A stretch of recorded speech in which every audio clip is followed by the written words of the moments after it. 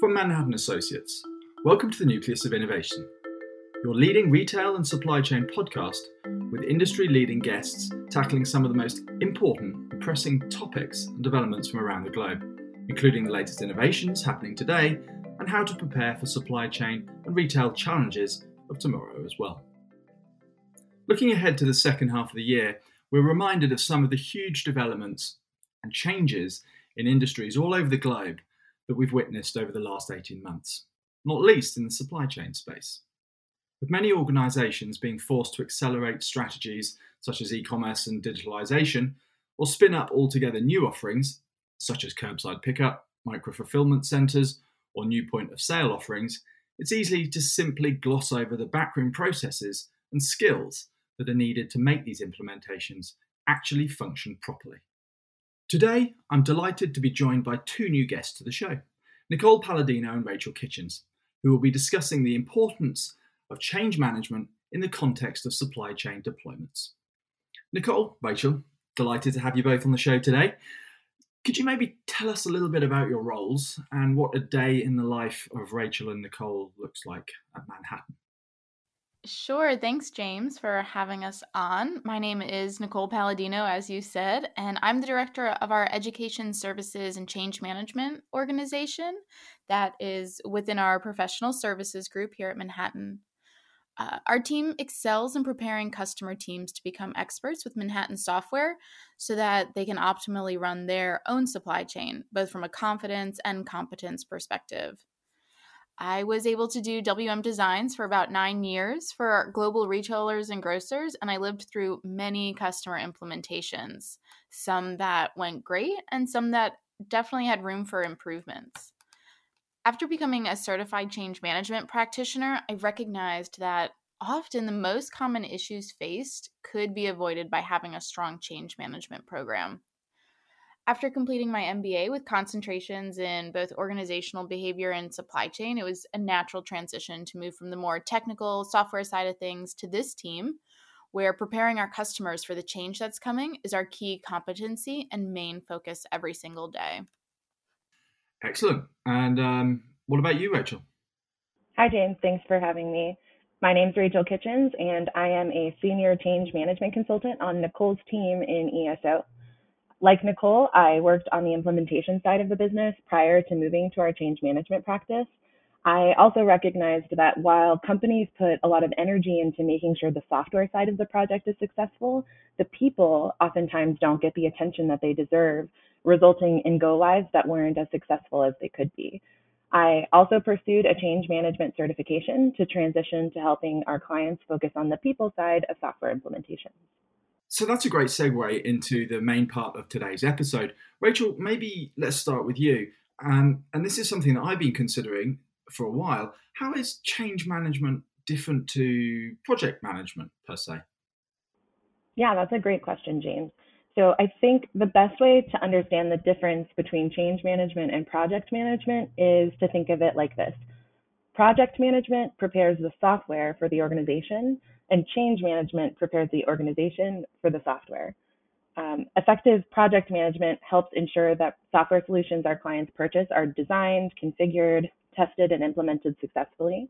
Project managers focus on staffing, timelines, generally the more technical side of the change, managing the project team and leading the client to a software go-live.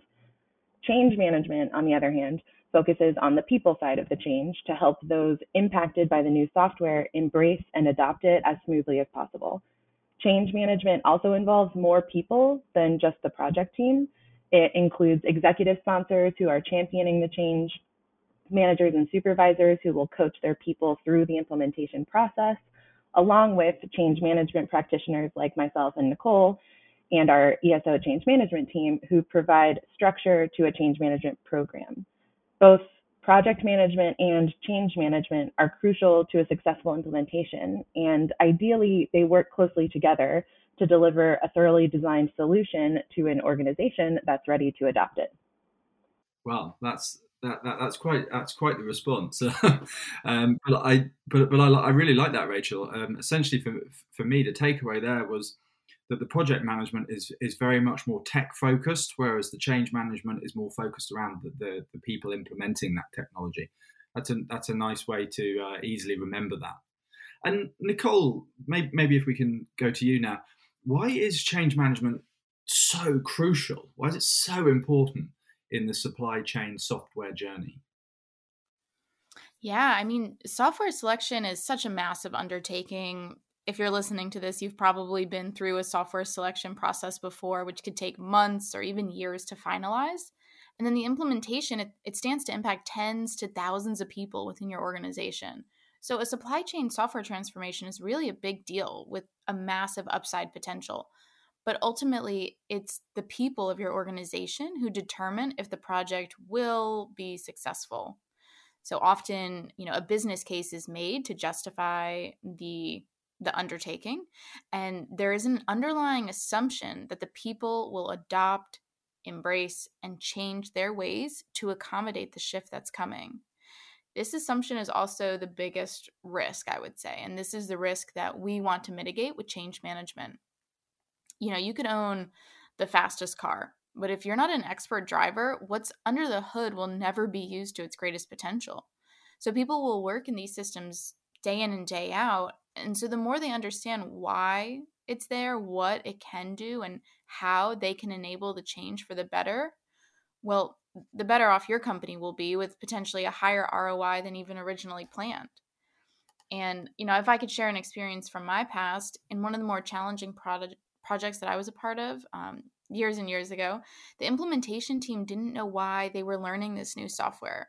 They didn't see anything wrong with the old ways of working.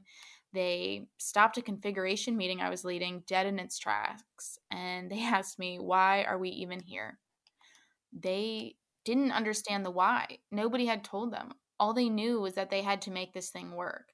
They did not see the bigger picture and how they fit into it. They were not aware of the changes that would help their organization as a whole.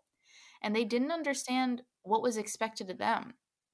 They were not motivated to be highly successful. They were just trying not to fail, which they self-defined as not making anything worse than before. So this was a really tough project for everyone involved, and I empathized with the team members who were really in the thick of it. But unfortunately, I did not have the skill set or tools, or nor was I empowered to solve it, right? So years later, I saw what was missing, what their leadership team could have said and done, what messages should have been conveyed, and which pieces of information were being withheld. The list goes on. To have made that project a positive experience for everyone and to make the robust software have an even higher potential for their business, they needed a change management program. So what I'm hearing then, well, firstly, that must have been a pretty interesting situation to be part of. The question, why are you here, is never one you really want to hear in any meeting situation. But the thing that I'm hearing there from you, Nicole, and again from Rachel's first response, is the emphasis on people. Yeah, it's really about engaging the people as part of this journey, and that's very interesting. Yeah, absolutely. That's the center of everything that we do from a change management side. To sum it up in one word, people. Agreed. Brilliant. Well, you've done my job there. You've summarised everything, so we can probably call a wrap. Now, let's go back to you, Rachel, for a moment. Can you give our listeners maybe 3 key stages of change management that every organisation needs to be, or maybe should be, aware of? Sure. So the 3 key areas that we would say for a successful change management program are to inform, manage, and reinforce. So as far as informing goes, those who are impacted, they need to be aware of the change that's coming in all its glory. To summarize, they need to know the what, the why, the how, right? So we've probably all experienced when this kind of information was withheld. So that maybe we felt like we were not informed in the right time frame. So we need to tell people what the software's purpose is, why the organization decided to implement it, and how is it going to affect them day to day. We really want to motivate people to embrace and look forward to the change and not fear it. Impacted group analysis should be performed to understand where more focus should be placed and identify the opposite as well, which groups are going to experience minimal change, so we can provide everyone with the right level of support and assistance. We've had customers with kickoffs where the content was purely product information. It was very factual, almost like a spec sheet of what was purchased and what is to come. But what they were missing was the why the organization decided to change from their current ways of working, because many people get so used to the tools they have, they might not be able to visualize what could possibly be better. And what's in it for the audience, or how am I impacted? These are key things that often the change management team here at Manhattan helps shape the messaging for, so that communications are appreciated, absorbed, and retained by those who will be involved with deployment or impacted from go live onwards. To manage the change, the next phase of it, so moving on from informing, so now we're managing, we have to ensure the proper stakeholders are on board with clear understanding. So although informing takes deliberate communication, managing the change requires even more information sharing via heightened communication from various senders in a scheduled time frame. We need to make sure that it's not just a monologue. We want two-way communication whenever possible, so that people can voice their questions and concerns, and so that we can properly address them and risks can be mitigated. One of the customers that I've worked with in the past, a major retailer in North America, they had a split team between IT and operations. So one group, super excited, understanding about the change, and then the other, they were equally engaged, but they were on the opposite end of the spectrum. It was obvious in meetings and in the day-to-day conversations, but no action was being taken to get to the root cause of their opposition to the change. So in the change management program, we conducted stakeholder interviews to see who in a leadership position amongst the various impacted groups were embracing the change. And we quickly learned that from the top down, one group was very adverse to the change. We took the time to understand why. And as it turns out, they were not consulted during the selection phase. They did not know if the software would meet their business requirements, and they felt like they weren't getting the full picture because they seemed to receive communications after the other groups. These are all valid reasons to be frustrated. Personally, I get it. You weren't consulted about a change that would impact you. You didn't know if it was good enough to meet your needs, and you were the last to know. But at the end of the day, these are all communication issues amongst people. They were not a reflection of a bad decision being made. In fact, once you move on from not being consulted and being the last to know, you just have to understand if the decision meets your needs, which in this case it absolutely did. And we were able to discuss that with the necessary facts that they needed to back that statement up. So by having these conversations, we could understand their resistance points, they could voice their concerns, and that really allowed them to clear their head enough to hear the benefits of the change for their day-to-day. So doing this early on in the project prevented it from bubbling up during go live or making the project drag on any longer than planned. Really, the sooner we found out about the root of why they were unhappy, the sooner we could address it and move on and make the project the best that it could be. Reinforcement, the last item of change management, manifests itself in continued training, recognition, and tracking towards end goals. It's really about never losing focus and staying motivated to reach the ultimate goal, if you will, as these projects, they can often take months or potentially years, depending on how big it is. Those are three great points that you make there, Nicole. And for me, the inform people, manage all the stakeholders, and reinforcing those messages and those big picture approach or awareness of the big picture is really, really informative. It comes down to one thing, though, doesn't it? You both kept mentioning it's people and it's communications. And for me, obviously, in communications, I find that very insightful indeed. Maybe I can come work in the change management team someday. Who knows? Come on over. And lastly, Rachel, maybe you could give us a couple of examples of great successes in supply chain management that you've been involved in, and maybe explain why you think they went so smoothly. Don't give away all the secret sauce, but maybe just a couple of little tidbits as to why you think they were such a success. Absolutely. Like you said, we've said it over and over again during this podcast, but ultimately change management focuses on the people side of the software implementation. So the biggest successes that we've seen have been when people are prioritized. For example, as part of our change management program, we interview those affected by the upcoming changes to discuss their thoughts, concerns, questions, and the goal of these interviews is really twofold. We, as a change management team, get to know the people better and build trust there. And it also allows us to organically prepare for proactive resistance management as well. We recently conducted these interviews for a large retailer, and they were extremely successful. We walked the floor with them and talked about how they do their jobs now, what they're most excited about in a new system, and also what they were more hesitant about as well. When we can talk to the people candidly about their concerns, it gives us an idea of what resistance we may see later on in the project and come go live, and allows us to better prepare for that. But the interviews themselves go a long way in terms of resistance management. At the end of the day, people want and need to feel heard. They want to know that they were considered and prioritized when decisions were made that affect their jobs. So providing a platform for them to air their concerns is oftentimes all that's really needed to mitigate some of the risk related to resistance. We have to remember that implementation does not equal adoption, and that preparing end users, not just through training, but through personal connections and conversations, will ultimately lead to increased adoption and a more successful project. Yeah, I'd say that in general, research has definitely shown that utilizing, a structured change management program, which is what we always work through, contributes to project success.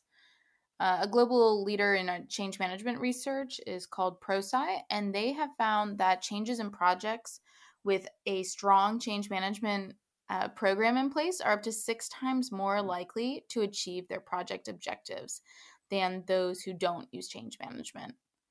So even if Rachel and I haven't convinced you, the data does back up what we're saying, that there are clear and measurable benefits to be had by prioritizing change management. Just to build on what Rachel was saying, a success story that I've gotten to see is by doing comprehensive training programs. We also see the success there because the competence can get rapidly built up. The training programs that I would say are top-notch usually include realistic simulations, checking for understanding, and also shadowing on the job so that you can reinforce some key messages in case not everything was absorbed the first time around. So really in building up system confidence, we've seen hundreds of customers go through our product training prior to their projects kicking off, and that really gives them a leg up on seeing the bigger picture and understanding how it all flows together, and not just make a decision that's not as well informed as it could be. Wonderful. Well, I took away some fantastic learnings from this conversation. 6 times more likely to succeed with change management. There you go, folks. You heard it here, hot off the press. So talk to Rachel and Nicole about this. And also, I liked what you said there earlier, Rachel, about implementation doesn't equal adoption. I think that's a very powerful statement to take away. And finally, and one that I think resonates in life in general, people want and need to feel heard. That's a great takeaway, especially for the month of June. So on those very insightful notes, that draws today's latest episode of the Nucleus of Innovation to a conclusion. I'd like to say a big thank you to our guests, Nicole Palladino and Rachel Kitchens, for some really excellent insights into an entirely new area of Manhattan associates that I wasn't really aware of at all. It's certainly been a school day for me, and any day it's a school day I think is a good day. And finally, I'd like to thank you, our listeners, for tuning in again. If you'd like to take part in any future episodes, do feel free to send us a DM via Twitter with a suggested topic. Our Twitter handle you'll need is manhsocnews, or you can reach out to us on LinkedIn. If you particularly enjoyed today's episode and want to find out more about change management or any of the topics that we've discussed more broadly, please reach out to Rachel and Nicole via LinkedIn, or you can email them. Until next time, it's a very goodbye from Rachel and Nicole. Bye, everyone. Bye. And it's a very big thank you for me for listening. Stay well, everybody, and join us again soon on the Nucleus of Innovation.